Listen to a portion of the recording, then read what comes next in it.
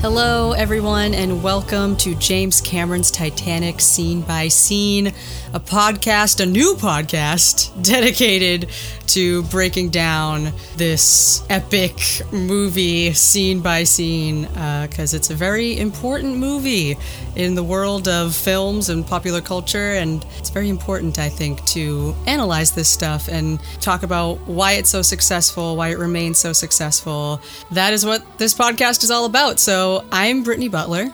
I'm Ethan Brem. And yeah, this is what we're here to do. I'm so excited about this. Me too. It's going to be very interesting. There's so much to break down about this movie. It's crazy. It's truly never ending. There's so much content. So much content. Yeah. So this is quite a big undertaking. I don't really know why I'm putting myself through this, but because podcasts are fun. Podcasts are fun. They are fun. Yeah. So we're gonna get right into this for our introduction episode, just to let you guys know, what this podcast is really all about, and a little bit about ourselves, and then just general thoughts to just sort of kick this thing off. So yeah, this movie is pretty much, I would say, the last of the old Hollywood epic sort of movie format. I don't really think there's been a movie like this since. Yeah, and I mean, that's just a testament to why it's so popular, I think, and still so popular. I mean, obviously, we had movies right after this trying to bounce off the success. Like, we had Pearl Harbor. Yeah, Pearl Harbor. That's like the one that pops out to me. But, I mean, Pearl Harbor's like not good, but I mean, like, you can make a case. I don't know what your feelings are about Avatar. I love Avatar. It's also James Cameron, though. He has a very good understanding of cinematic movies and how to make something just feel really old school and theatrical. And I mean, one of my favorite movies of all time is Terminator 2. Yep. And that was like one of his movies. Yeah, I mean, you gotta love the guy. I mean, honestly, for him to have the highest grossing movie of all time for like 12 years, and then the only movie that can surpass it is another one of his movies. Like, it's crazy. Every single thing he comes out with, you like, now especially, you have to say, whoa, like, your ears have to perk up and be like, dude, this is James Cameron. Like, what is he gonna come up with now? His legacy is like set in stone, man. Yeah. It's crazy. So before we get into anything else, I think it's important for us to really introduce ourselves. So do you want to go first? Because Yeah, you go. Or you want me to go? I'll go first. Okay, so Ethan... You probably have more to say than me. I mean, maybe. Well, yeah. I mean, I'm sort of like the resident Titanic. Yeah. I'm along for the ride, pretty much. That's why I thought it'd be interesting, because like I'm like the Titanic enthusiast super fan, especially of this movie, and you're kind of like the movie buff who sort of has a lot of knowledge about movies in general and loves movies in general. So I thought it would be cool for us to come together and analyze it together. And so tell us a little bit about yourself, about your love for movies, etc., etc. So I mean, I'm a big movie guy. I'm a film critic. I've been running like an entertainment blog since 2010. And I write for a few other outlets. My blog is actually how you, Brittany, and I met. Yep. So I started in 2010 because my New Year's resolution that year was to watch every wide release movie in theaters, which I did.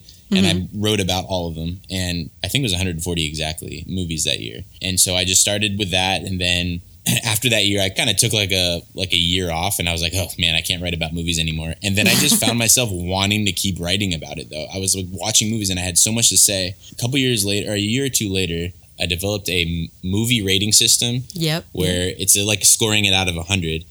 I feel like it's so hard to just say, 4 stars out of 5, or like, especially like look at a movie like Titanic. You can't just say, oh, it's a 4.5 out of 5. Like, you have to break it down into like story and acting and directing and even just like personal taste, which is hard to do. Yeah, and I kind of just based my personal blog, my movie critic blog, off of that rating system. And I actually haven't done Titanic, the actual rating. The last time I saw it was before I developed this. Okay, because I was gonna say, what's your rating for Titanic? I mean, I was trying to think. I was like, well, I want to now. Have you watched it in full yet since? I've seen bits and pieces. The first and last time I watched it all the way through was in 2012.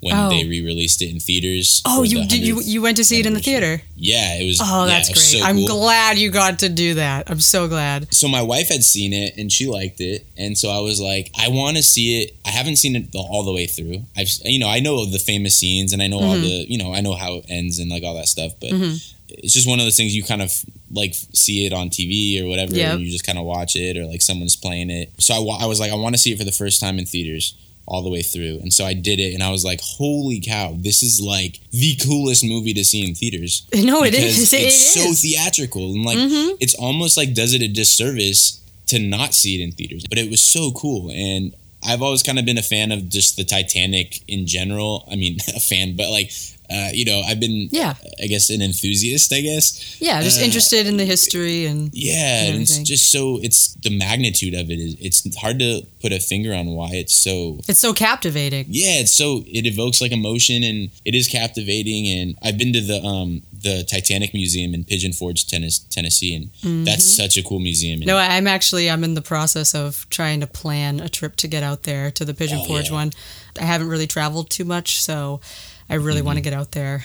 You have to go. It's so cool. They have like a simulation where you can go outside and you feel the actual temperature that it was that night that the Titanic sank, and you can like put your hand in the water and it's like the exact temperature of how cold the water was. It's just crazy. And just putting your hand in it, you're like, it's impossible that anyone, but just the will to survive, kept people going. And I think that's like all of this history, behind the Titanic itself, basing a movie off of that. I mean, right away, you already have a very captivating base for the movie, like this ship that has, fascinated people for so long. I mean, that's a pretty solid story to work off of. I was just saying there's weight behind it. I mean, exactly. Like there's something to watch a movie about something where everyone knows kind of like ultimately what's going to happen on a macro sense, but you don't necessarily know what the first time you see it, maybe what's going to happen to the characters. Yep. And there's just this kind of like impending doom that keeps you on the edge of your seat. And even when you rewatch it,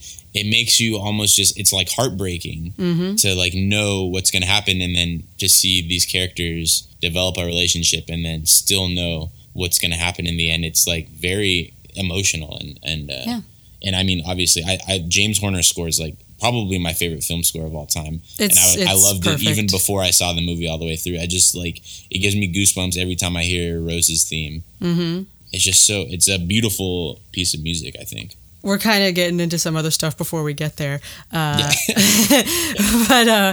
yeah, any like early memories you have of Titanic? I mean, I remember when it came out in 1997, I was 8. And I wanted to see it because I just wanted to see every movie. But I remember my parents saying like I couldn't see it because it had like a nude woman in it. And I was a boy, so they were like, yeah, we don't want you seeing nude women. And so I was like, okay, I get it. And but like all my friends saw it because we grew up in the 90s and like a lot of parents didn't care, I guess. And like boys' parents. I mean, I guess it's different if you're a girl because it's like, okay, you've seen like, female parts, I guess, but I mean, like as a boy, like a lot of my friends saw it and they're like, dude, Titanic was awesome, and I'm like, stop telling me that it was awesome because I want to see it.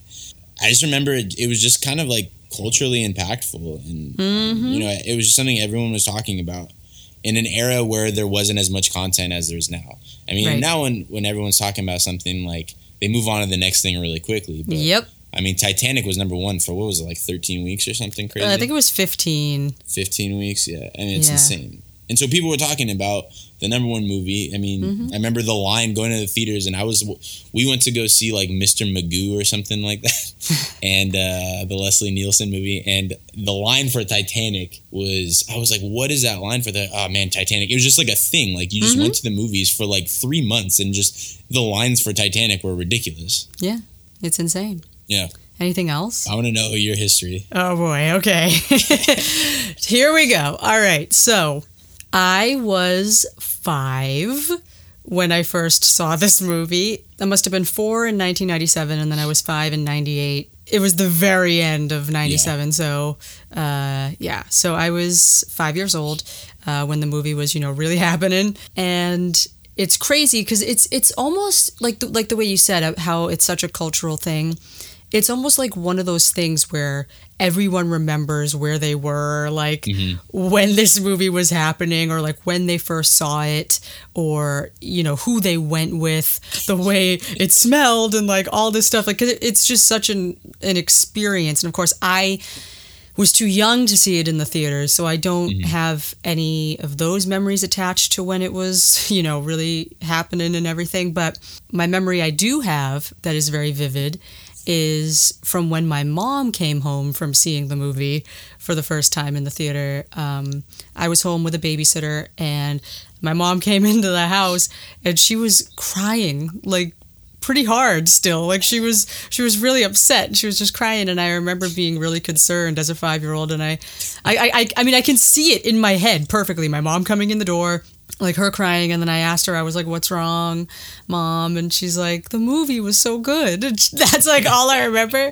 And then I was like, as soon as she said that, though, I became really, really interested in it. So I was like, "Oh, can I see it? Like, what was it called?" And she was like, it was Titanic. And no, you can't see it because it's, you know, because of the same thing. Like, her thought was like, oh, nudity and death and whatever. So she was like, "You're 5, you can't see this." It's morbid too. Yeah. You know, it was just like a movie that was, you know, obviously more suited for an older audience. This is the interesting thing about Titanic, though. It has such a magical quality that there's something in it for everybody. Which is why I personally think, you know, it is one of the biggest films of all time, if not the biggest of modern times. You know, that's for a reason. Like there really is something here for everybody. And eventually, my mom and my grandparents, they bought it for me on VHS. And this was still in 1998, and Titanic was still in the theaters. It was released on VHS while it was still in the movie theater, which is insane. You know, this movie was in theaters for almost a full year. So I actually don't know why I never got around to seeing it in the theater after I had seen it on VHS, because that I would have loved that. I remember after I saw it on VHS, I was like, I want to see it in the theater. Like, it became my dream to see Titanic on the big screen. And of course, I got to fulfill that dream in 2012, which was amazing. You went to, yeah. So I saw it like 5 times in 3D and once in IMAX. I needed. Oh man, that would have been so cool in IMAX. I never saw it in IMAX. That'd have been sweet. Yeah, it's just all encompassing, you know. Like when you see it on a screen that big and the sound is that loud, and you know you're confined to your seat for 3 hours. You know, you have to pay attention to everything that's happening. You know, I made up for lost time by seeing it that many times in the theater. But you know, I remember just becoming absolutely obsessed with my VHS tape. I used to take it everywhere with me. I don't know why. It was just my favorite thing in the world. I was just absolutely in love with it. I had like a little plastic Heart of the Ocean necklace that I wore a lot. I loved it, and I had so many books on the ship too, like as a 5, 6, 7-year-old, when, you know, still the 90s and Titanic mania was still a thing for a few years. Like, you know, it was still like everywhere. You know, I was super, super into it, and, you know, it sparked an interest in the actual ship in tiny child me. So, you know, I had books on the ship. I had the James Cameron's Titanic, New York Times bestseller movie companion book, and I took that with me to kindergarten and first grade and everything, and I was like educating all the kids in my class on the history of the ship and stuff about the movie. And my teachers, they were like, "I don't think this is appropriate for you to be teaching other small children about this." I was just in love with it, and I didn't understand. I was like, "What's so bad about this? It's amazing." Needless to say, seeing a movie like Titanic at such a young age, it was, number 1, mind-blowing. Number 2, I remember clearly thinking and actually saying after the first few times I watched it, this is the best movie ever. I was like, this is going to be my favorite movie forever. Like, I remember saying that when I was a little kid. And of course, you know, however many years later now, you know, we're coming up on 25 years in a few years now, in 3 years or so, there still has not been a movie that's come along and knocked this off its pedestal in my heart. So, and I don't think that's going to be possible anyway, just because of the like indelible mark it left on me as a kid. You know, like nothing's ever going to be able to replace that. It means the world to me. Like, it really does. Like, it almost so much so that I can't even verbalize it, Like, you know what I mean? It's like one of those things where it's like so many intangible things about the movie that make it so special, and it's almost overwhelming, where I'm like, I don't even know where to start. I don't even know how to put it into words. That's pretty much my Titanic origin story. I'm sure we'll get into more down the line. It's funny you say your favorite movie, it's been your favorite movie.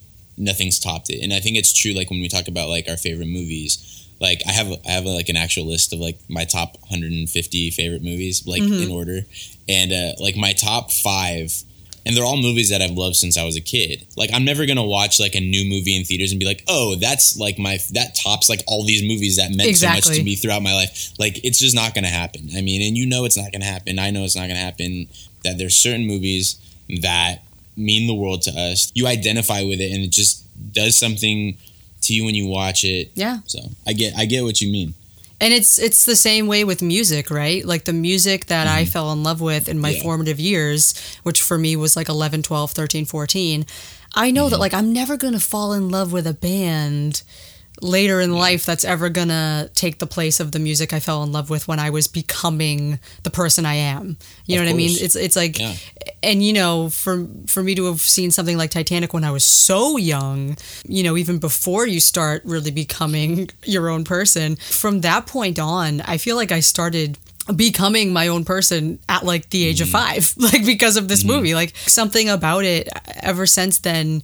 Like I said, my life is defined by, like, pre-Titanic and post-Titanic, and my pre-Titanic life was not very long. Only 4 years. So that's funny. It's like pretty much from the time I was old enough to really comprehend life and death and all this stuff. Titanic was there and formed my opinion on it, and it was a lot to take in for a 5-year-old, but strangely, I am not the only kid out there that fell in love with this movie at such a young age. And again, it goes back to how fascinating the actual Titanic is. And there's something about it that's very, like, mystical, interesting, that is able to capture the imaginations of people young and old, just across the board, which I think definitely contributes to this movie's success, in addition to everything that James Cameron brought to it. There's so much happening to you at your life when this stuff happens, and when you find your favorite movie for the first time, like, it becomes your world, right? And I think at this point in our lives, that's not happening. We have so much other stuff happening in our lives that those movies or those songs or whatever, they don't encompass as much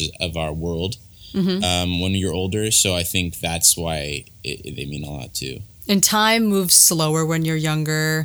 Oh yeah, it's like 100%. As you grow older, it's just life is going by so fast. You don't really have time to really connect with things the way you did when you were growing up. Exactly, yeah, and you just got other stuff to think about, unfortunately. So I saw the 2003 IMAX documentary, The Ghosts of the Abyss, before I saw the actual Titanic movie. Ooh.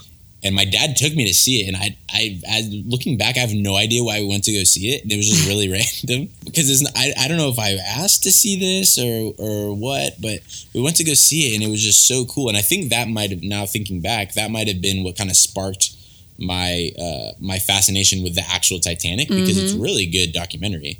And it's with James Cameron, and I think Bill Paxton narrates it. And that's the thing too. I know there are a lot of Titanic enthusiasts out there who really love and care about the actual ship and the history, who are not the biggest fans of this movie, and some of them are, I would say, tend to hate on it a little bit. Yeah. But at the same time, it's like, if you love and care about Titanic, you have a lot to thank James Cameron for. I mean, this man has done so much as far as, research on the ship, providing such amazing footage of the ship at the bottom of the ocean, He's done so many documentaries now, like trying to break down exactly how it sank. And, I don't know if we would have got this stuff as detailed as we have it if it weren't for him, because I don't think someone with his level of power in the entertainment world cares enough about the Titanic to have done something this big. Yeah, it was definitely passion based, and I was reading somewhere he said, I just wanted to make this movie as an excuse to be able to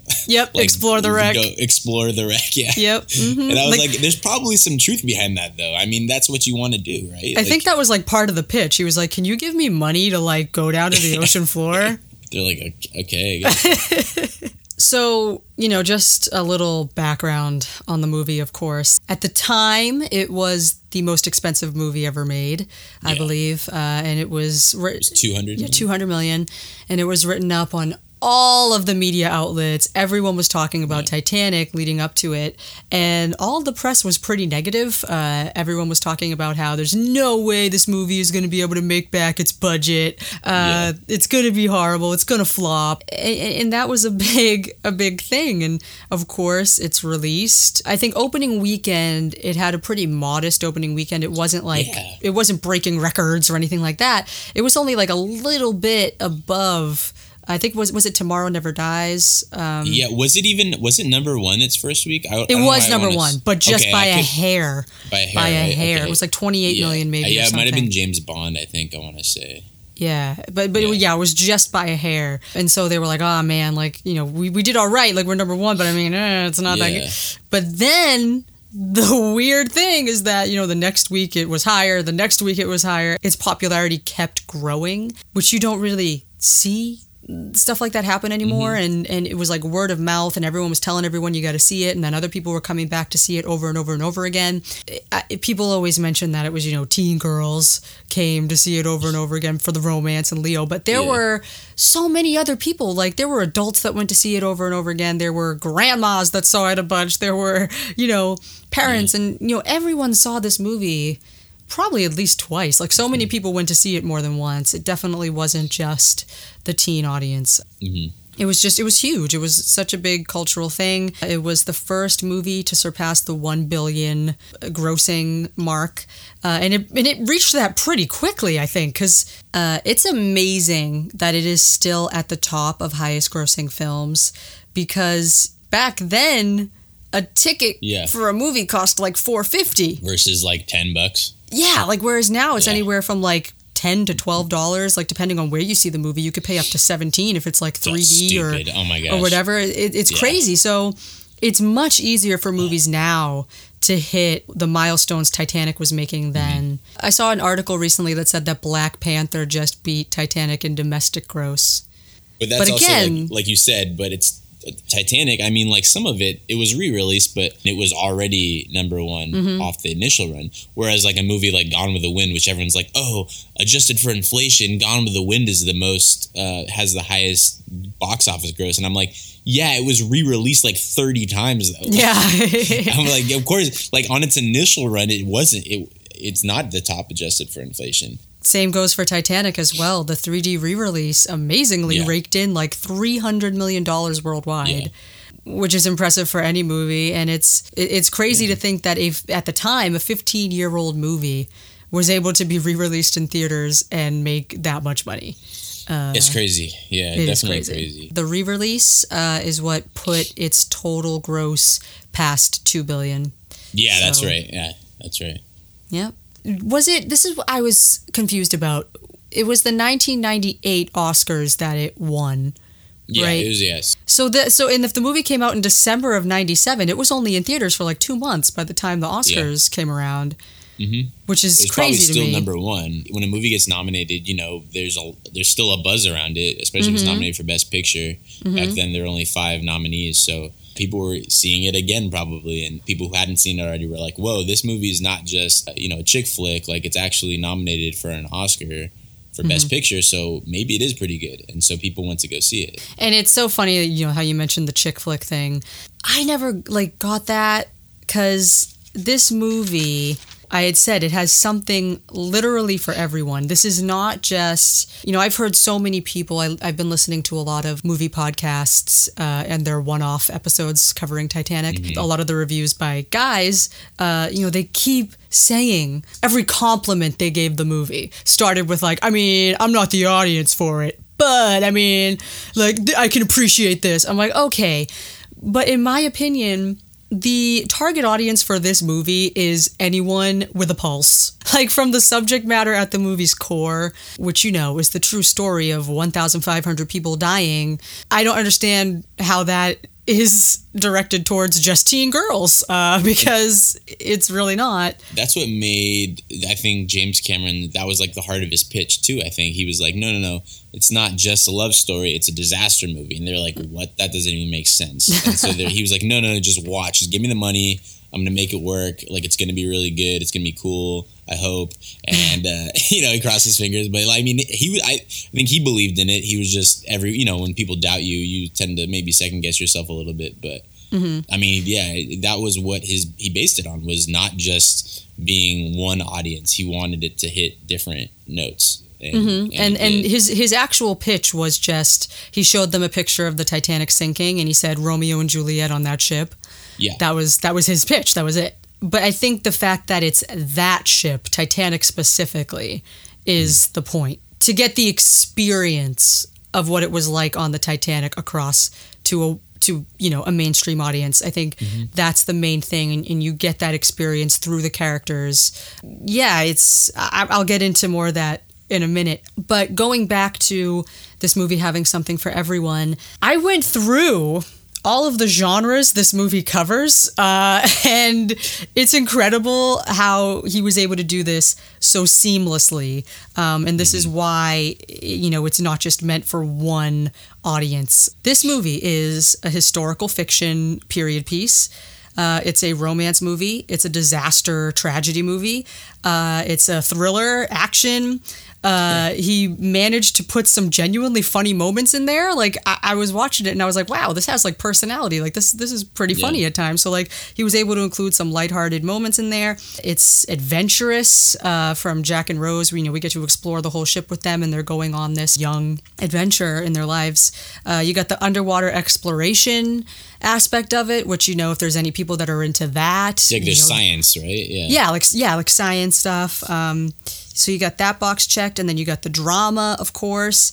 And then with Rose's whole storyline, you kind of have this really like feminist, like coming of age thing for her that, some people can relate to. And it's crazy. So he covered like all of that stuff. Like, no wonder it's like one of the biggest films of all time. At least, that's why, in my opinion, it deserves every Oscar it won. That's why it deserves Best Picture, in my opinion. Like, so many people debate whether or not it deserves that award.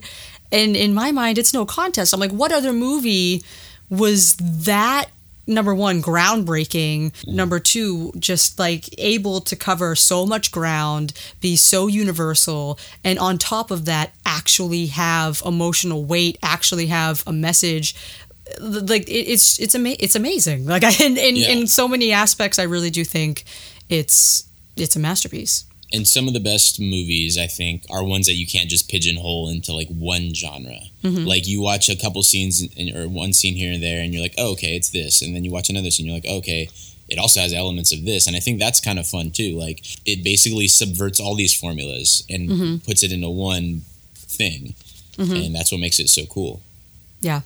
And I think that's one thing.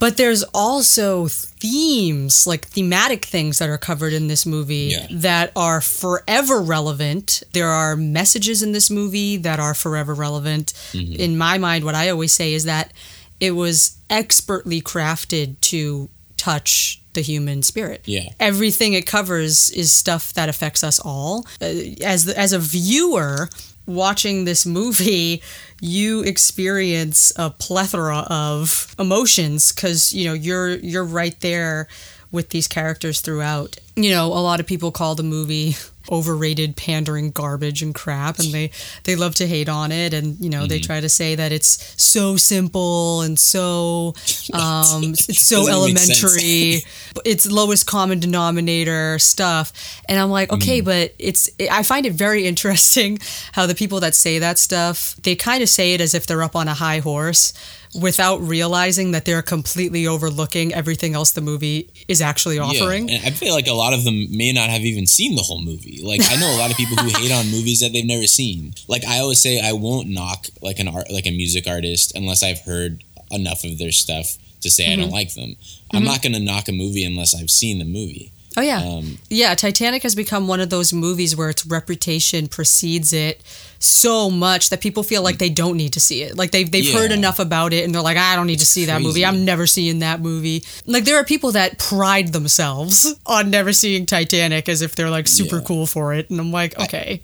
I think if you're an enthusiast of the Titanic itself, you have to like this movie. And when I went to the museum talking to the curators, and these were all like, older guys a lot of times, they all loved the Titanic movie. They loved James Cameron's movie because of it perfectly captured that shroud of mystery that just goes over the entire elusiveness of the Titanic boat. Ship. Yeah. Not boat. I'm like James Cameron with that. Apparently he corrects anyone and everyone who calls it a boat. He's like, really? No, it's a ship. Oh, that's funny. There's even a line in the movie, like he wrote a line in the movie. That little girl Cora and her dad are like in Southampton, and the dad goes, "That's a big boat, huh?" And she says, "Daddy, it's a ship." Oh, I kind of remember that. And I always loved that he put that in there because it is a ship, not a boat. Yes, okay. A boat are the lifeboats. That's true. The ship is the ship. Okay, well, there's a shroud of mystery that around the whole disaster and the whole ship, and the movie captures that. And these are guys, like older guys, and they love the movie because they know that it is like the best interpretation of this disaster, where you can actually see it. Like, documentaries are one thing, but there's something to actually like put yourself in the eyes of a character or a person who represents, or a character who represents a person who was on the ship, Yep, exactly. And yeah, how you say, like, if you like the Titanic, you have to like this movie. That's how I feel. And like I said, I know there are a lot of Titanic enthusiasts out there that kind of hate this movie, and they just don't like it. And I think it's mainly for like the added love story or whatever. But I mean, we'll get into why the love story is actually very important, especially to this movie's success in particular, and why it works on a lot of different levels in relation to the Titanic disaster. But I mean, if you love Titanic, there really is no better film out there for visuals, period. That alone, I think, makes it the best Titanic film because you're there. And from the sets to the costuming to the fact that, the visual effects at the time were just good enough to be able to help elevate the movie, because the movie was mostly practical effects, but everything was good enough that they could actually make it look like this stationary ship was moving, and they were able to populate the ship with little CG people that are like just passable enough to sell the moment and everything. It's almost a perfect storm in that way of like, what if this movie wasn't made in 1997? What if it wasn't directed by James Cameron? What if James Horner didn't score the movie? What if CGI wasn't good enough at the time? Or what if CGI was good enough at the time and they totally relied on CG? Yeah, it's like... Exactly. Look what George Lucas did with the Star Wars prequels. They just look terrible. And movies from the 90s, especially like ones that have the right people behind it, are some of the best looking movies because they still relied heavily. It was practical effects were basically at their height, because after that people went away from practical effects. So basically, like, the height of practical effects to where they used it this much in a movie was the 90s. Like, you see Jurassic Park, Titanic, but that's when they were really perfecting practical effects. And then after that they moved to CG, which for better or for worse at the beginning. Now it looks fine. But I mean, even now, like, I'd rather look at the Titanic sinking and be like, that's a practical effect, not a, computer generated image. No, yeah, exactly. So just moving on, sort of, well, not sort of, so moving on, I did find like a few reviews of the movie that I kind of want to just read real quick that I thought were pretty interesting. I put the word out about this podcast on social media in the Titanic subreddit, as well as the Titanic Enthusiasts Facebook group. And honestly, the response was a little bit overwhelming. I wasn't expecting so much of a response. We got like 40-something comments on the Facebook post and, a decent response on Reddit. So I don't know how I'm going to actually get to all of those, but probably we'll talk about it more in a general sense. Yeah. But as far as reviews go, there are just a few here that I really liked. Let's see. So Roger Ebert, who was, of course, legendary film reviewer, back in 1997, he gave Titanic 4 out of 4 stars. And he was pretty much raving about it. And he said, James Cameron's 194-minute, $200 million film of the tragic voyage is in the tradition of the great Hollywood epics. It is flawlessly crafted, intelligently constructed, strongly acted, and spellbinding. If its story stays well within the traditional formulas for such pictures, well, you don't choose the most expensive film ever made as your opportunity to reinvent the wheel. And, he goes on to say, movies like this are not merely difficult to make at all, but almost impossible to make well.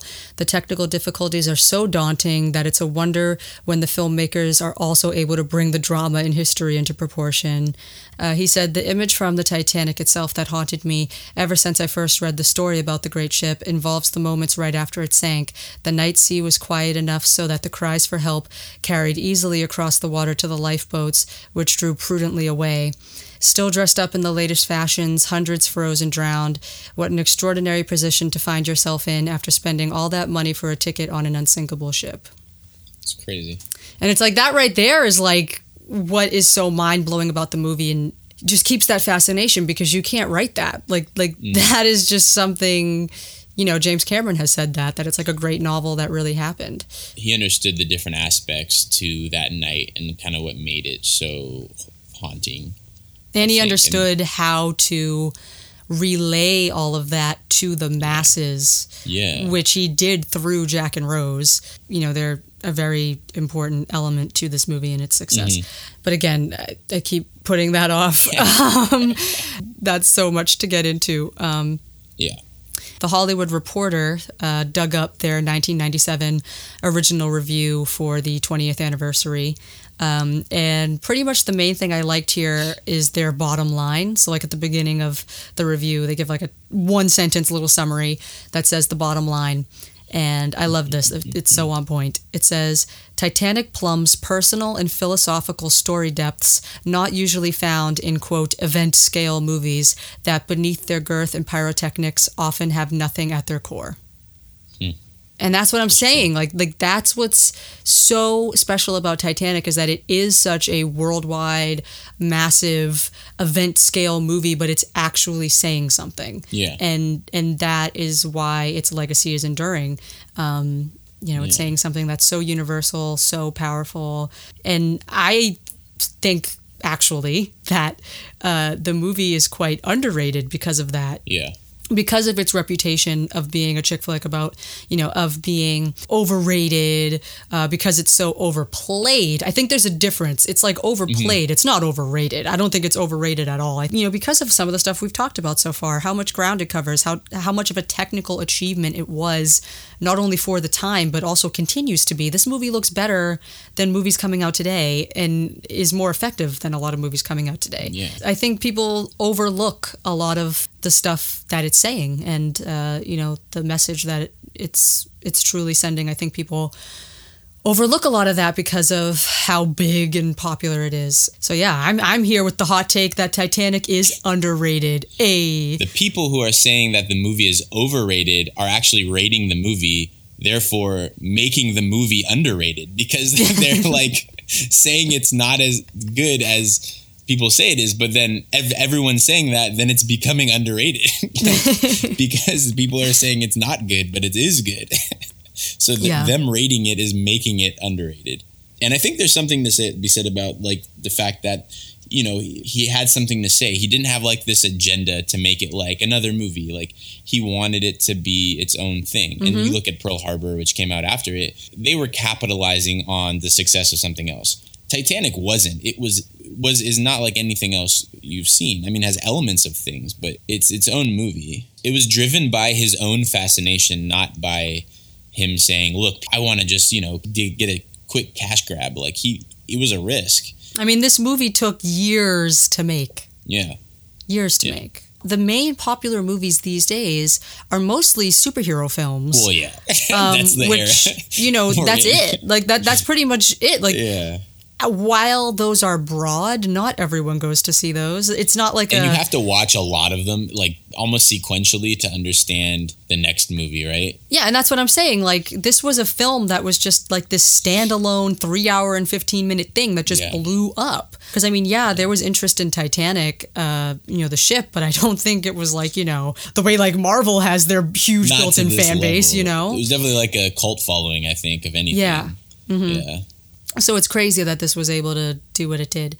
But yeah, there's a audience sort of review that I really loved. This almost made me cry. This is one of the top rated reviews on Amazon for the movie. Oh. This person who reviewed it gave it 5 out of 5 stars. And the title of their review is Life-Changing Film. And his review is as follows. I'm a 19-year-old dude, and this is one of my favorite movies of all time, having really affected who I am. I've always been a history buff, and since I was a little kid, I've been fascinated by the story of the Titanic. When I first watched this film, I meant to watch it only for the historical aspect and planned to disregard the love story aspect because, quote, that's for girls. Well, I was quite mistaken. The story and characters are excellent, and I sort of looked up to Jack as the kind of guy I wanted to be. Just an all-around good guy who treats everyone fairly and will do whatever it takes to protect those who need it. Using this excellently constructed character as one of my role models, I've grown from a depressed young boy with a negative outlook on life to a much more positive, happier young man pursuing a military career at a great school. Moral of the story is, quote, make each day count, and I thank all who were involved in the making of this film for helping bring that message to me. If you haven't watched this movie yet, you really should. I never would have guessed that spending $19.99 would change me as a person.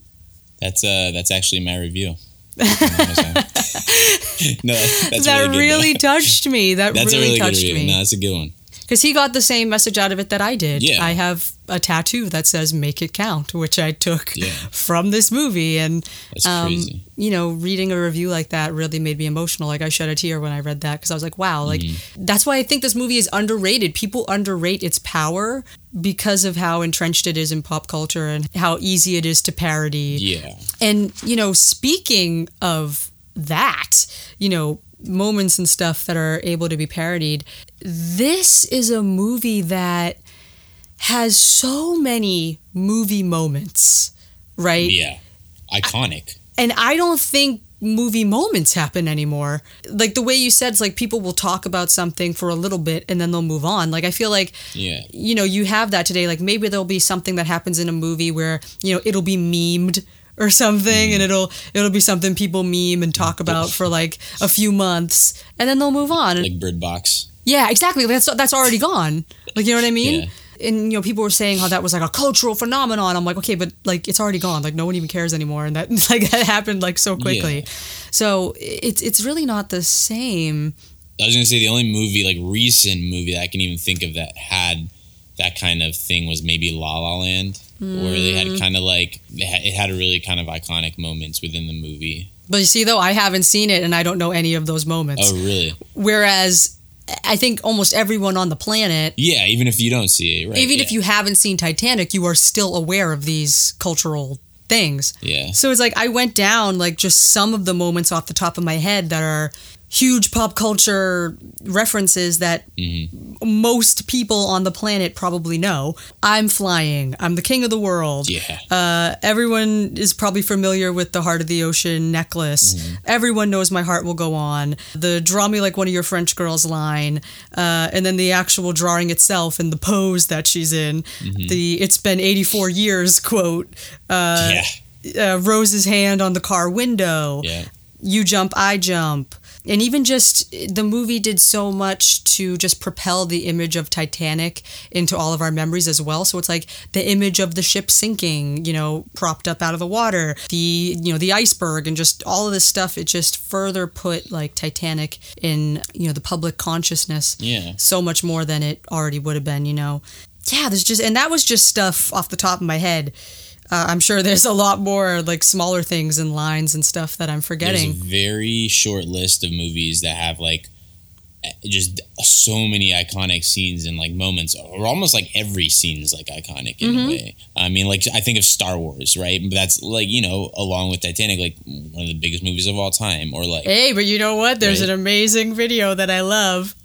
It's of George Lucas. I don't know if you've seen this. He's on the set of one of the later Star Wars movies or something. I'm actually not sure.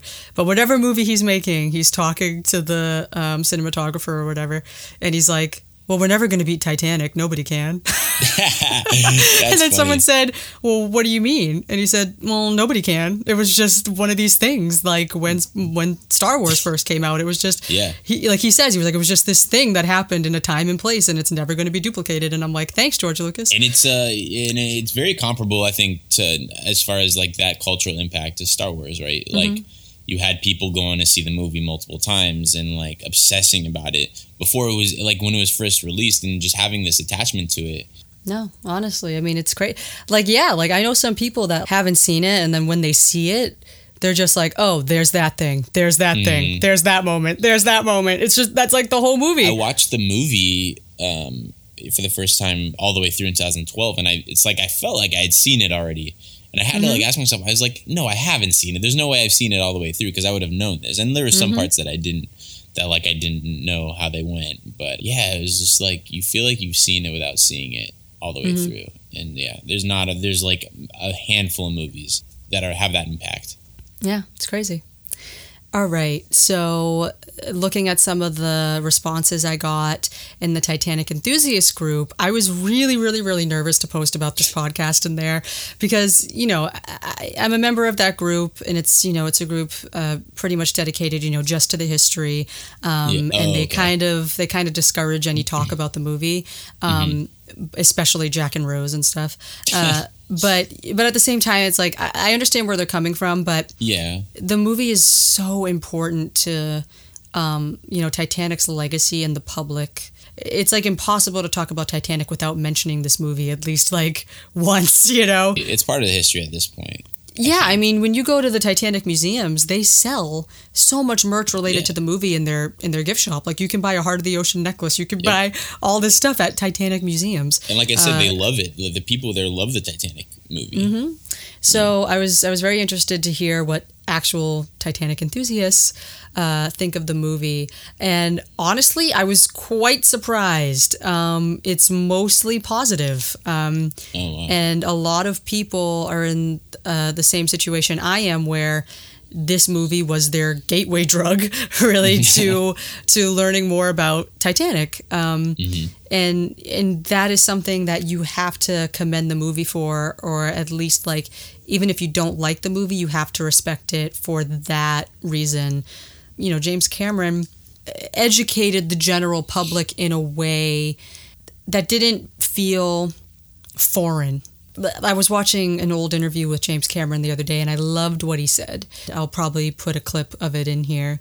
I think, to sum it up very succinctly, it's make it accessible somehow. Make Titanic accessible. Not that it's inaccessible in a way, but get the audience over that hump of watching a period film where people dress differently and they speak differently, and it all happened 85 years ago, and who cares?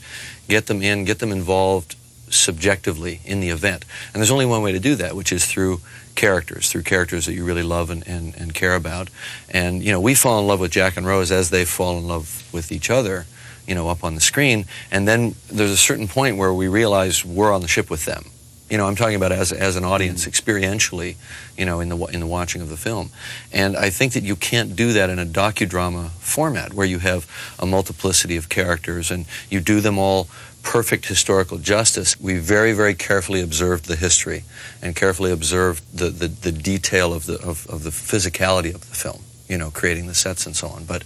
But ultimately, it's an experience. It's an emotional experience. That's why the present day element is so important to the movie's success, I think, because it bridges that gap between us now and 1912. It makes it so that it's not so foreign to us, that people have memories of this stuff, that there were people that actually survived and, experienced this thing. But yeah, and we'll definitely get into more of that.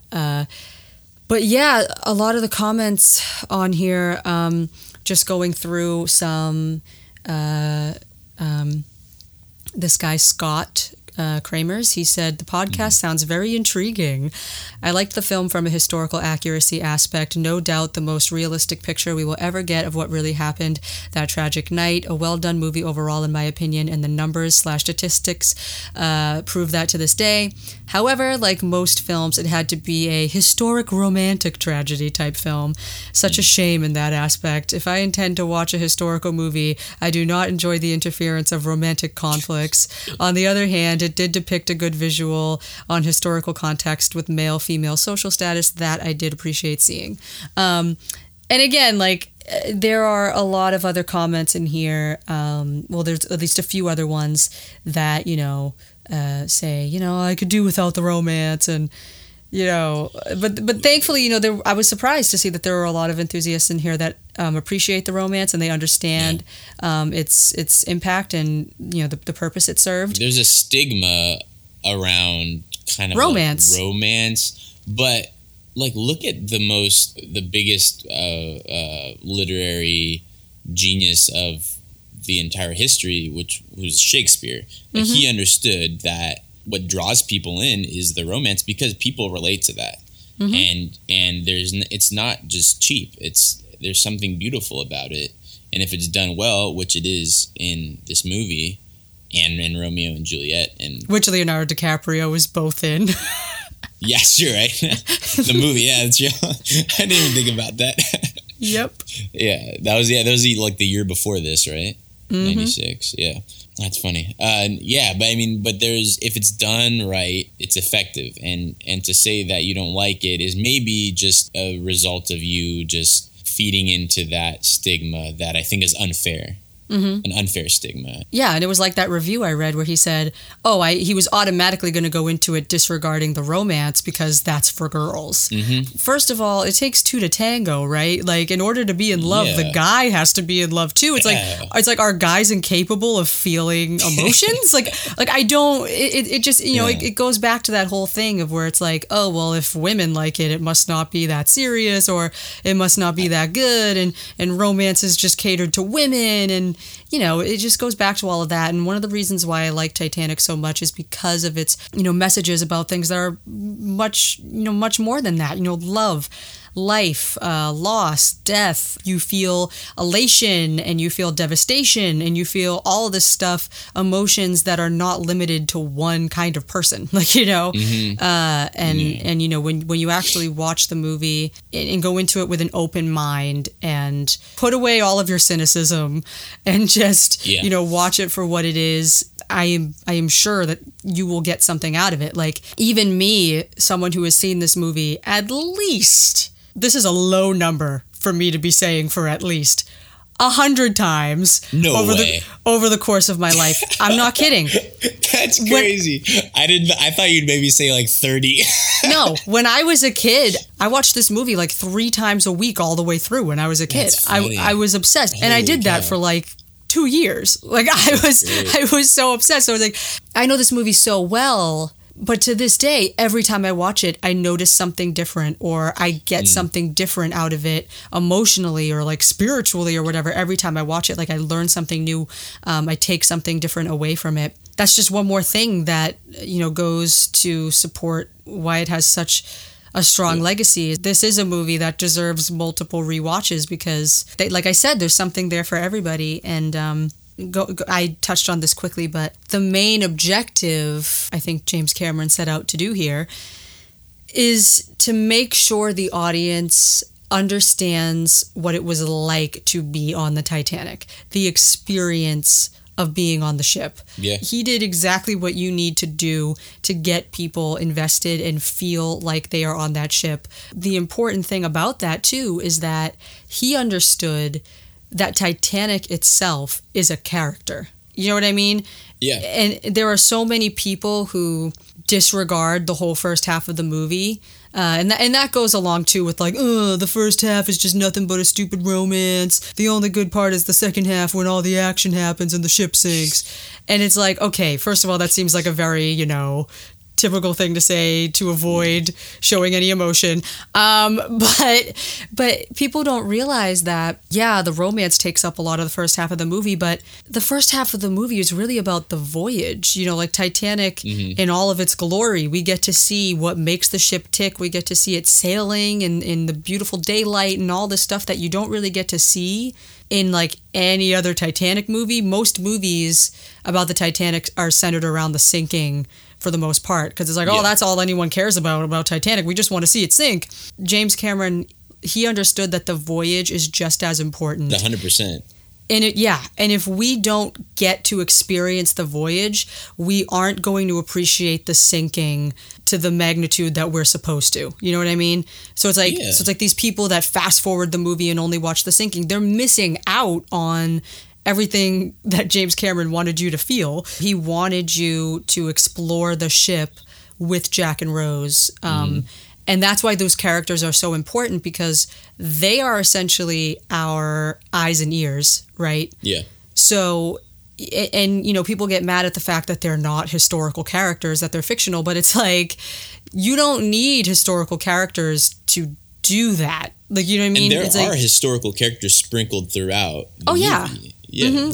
It's not like there's no historical information in this movie at all. Like this movie is just historical enough to, you know, educate the general public on the Titanic and the sinking and then some of the things that led up to it, and a lot of the other historical characters, like, you know, Bruce Ismay and Thomas Andrews and Molly Brown and the officers and the captain, and you know, you get all of that. All of that is in there, but Jack and Rose are kind of us, and, you know, while they're going on this adventure, you know, between the two of them and this romance, you know, we pretty much get to see every part of the ship with them. They, you know, from the way they have them running around during the sinking as well, we see like all these different areas of the ship while they're sinking. And in some of these areas, they're revisiting. So it's like we got to see them before the sinking, and now we see it while it's sinking, and it's like you feel that devastation. This was a brand new ship.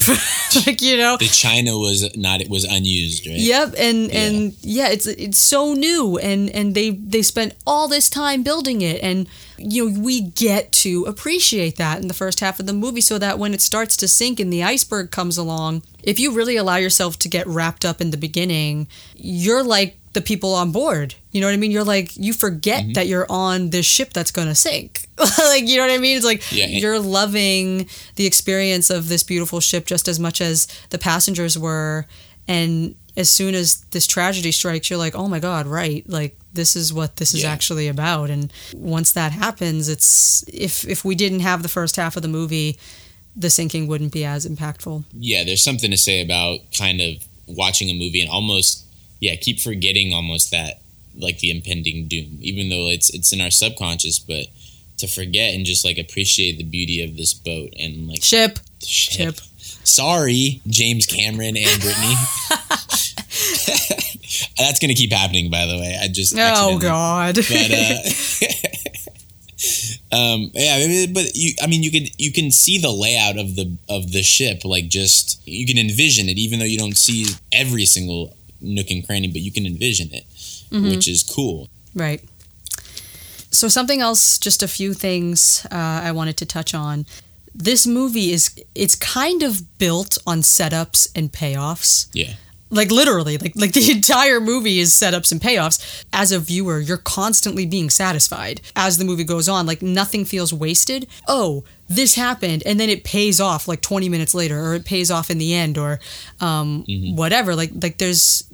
It feels like every single scene, every single line matters, in my opinion. You know, there are people that think the movie's too long, that they could have cut out, you know, the present day stuff and it would have had the same impact, but I don't think so at all. And of course, we're going to get into that. But yeah, you know, there are so many things. And again, there are a lot of things that are overlooked as far as setups and payoffs go, that are just so subtle and effective. Yeah, that's a definite thing that this movie does really, really well. And also, just quickly going back to getting something new out of the movie every single time I watch it. There's a quote from James Cameron when the movie was re-released in 2012. He did a bunch of interviews, and He said exactly what I think and feel, and I felt so validated when he said it. He said, I think Titanic will have a different meaning to people who saw it 14, 15 years ago that have gone on in their lives, maybe gotten married, maybe they have children, maybe they're going to look at love and life and what has meaning differently now than they did then.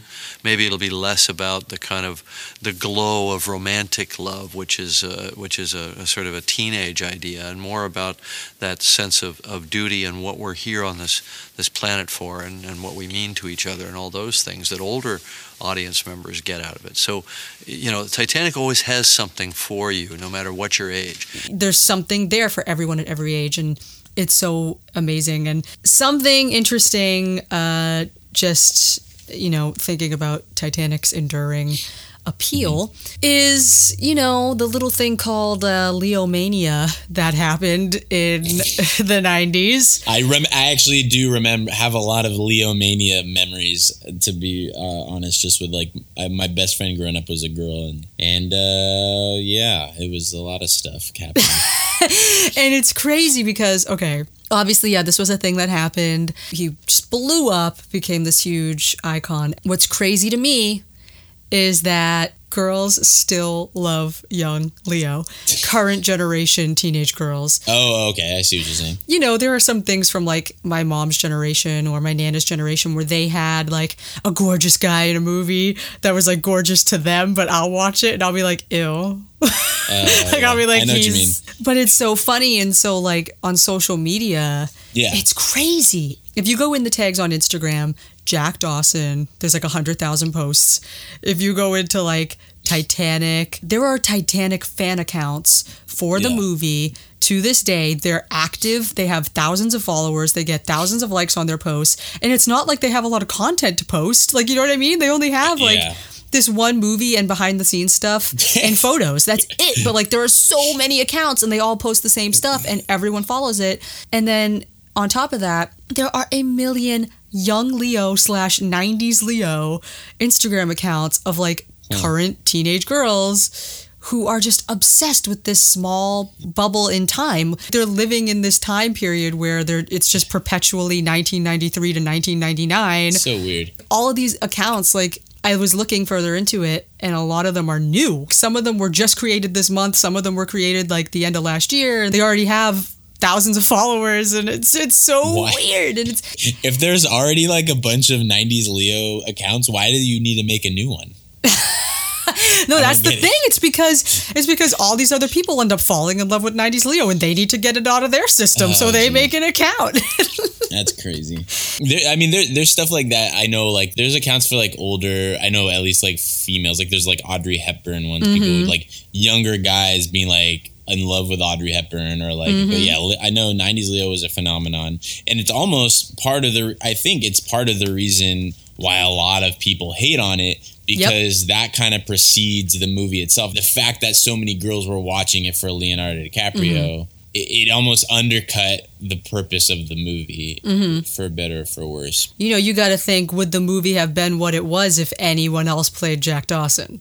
I think it would have, but I think the character required this certain amount of boyish charm and of course, this magnetic quality where you would believe that someone like Rose would be drawn to him. And I don't think if anyone else had played it, it wouldn't have gone over the same, I don't think. Yeah, because it's still a phenomenal movie. The subject matter, whatever, it still would have been on point. And it's done perfectly. The disaster is done perfectly. The journey of the ship is done perfectly. All the set pieces. So when I'm saying that, I mean it still would have been one of my favorite movies without Leonardo DiCaprio if it was. But casting is so important, though. No, it is. It is. There's a video of Kate Winslet's first screen test for it, and she's paired up with Jeremy Sisto. Oh, that's really random. As Jack Dawson, and it's terrible. Yeah. There's no chemistry. He's super bland. It's just really awkward. It does make you think wow, if it was anyone else in these roles, what would this movie have been like? I'm going to almost say, though, not even just Leonardo DiCaprio. I think that without Kate Winslet, it would have been an even bigger difference, because it's her movie. Yeah, it's her movie. You can make a case that I can't even think of who else would have replaced Leonardo DiCaprio, but you could make a case that if it were someone else, maybe it would have had less hate on it, and therefore people would actually appreciate the movie for what it was. Mm-hmm. Because I think it was more DiCaprio hate than it was Titanic hate. But I think Kate Winslet is more crucial to the movie than DiCaprio. Oh, yeah. And I like DiCaprio. It's not a knock on him. I'm just saying, like, between the two. Yeah. But I do think that his enduring appeal is fascinating. Like, of course, yeah, it is a phenomenon. I teach high schoolers. I teach a class about like examining pop culture, and you know, I had told them that Titanic's my favorite movie, and they asked me why, so I told them a little bit about it, and then like one of the girls was like, "Young Leonardo DiCaprio was so cute." I was like, "Actually, yeah, guys, question, is he still considered cute to you guys?" And these are like 14, 15-year-old girls of like all ethnicities, all cultural backgrounds, because I teach in the city. And across the board, they all said, "Yeah, he's gorgeous." And I was like, "Wow, okay." It's crazy. So, you know, there are a lot of different elements to it, like, you know, getting a younger audience to sit through a 3-hour and 15-minute movie is easier because they have these people to look at, you know? Exactly. I'd be curious to see what happened if, like, Jonathan Taylor Thomas was Jack. Yeah, he was a thing. I'm just kind of curious, like, what would have happened. Like, I always like to think about, like, they always say, like, Tom Selleck was going to be Indiana Jones, and I'm like, can't even fathom that. But, like, just weird stuff like that, like, would-be casting is kind of fun. But, yeah, it'd be interesting to see. Mm-hmm. We'll never know, but it is definitely a phenomenon to look at. Mm-hmm. Well, I mean, as far as our introduction goes, I think that's everything I wanted to touch on for now. Yeah. I know there were a lot of comments that we got that we didn't get to, but I do want to say, we want to put it out there. If you have any thoughts on any specific scene, please feel free to email us at titanicscenebyscene@gmail.com. I also made a bunch of socials for the podcast, so we are at Titanic by Scene on Twitter and Instagram, and James Cameron's Titanic Scene by Scene on Facebook. So yeah, feel free to follow us there for, you know, updates when new episodes are out. And I'm probably going to turn into one of those Titanic fan accounts and be posting a lot of Titanic content. The same old content everyone posts, but hey, you never get tired of it, much like the movie itself. Yeah, all that good stuff. We will be moving on to the scenes now, which is super exciting. I'm really excited to start digging into the movie. So we will see you guys in the next episode, which will be talking about scene number 1, Ghost Ship. So it's very, very exciting. So cool. Thank you guys for listening. We'll see you next time. See ya.